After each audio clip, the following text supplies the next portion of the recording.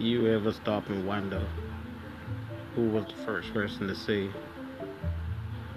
let's eat that chicken?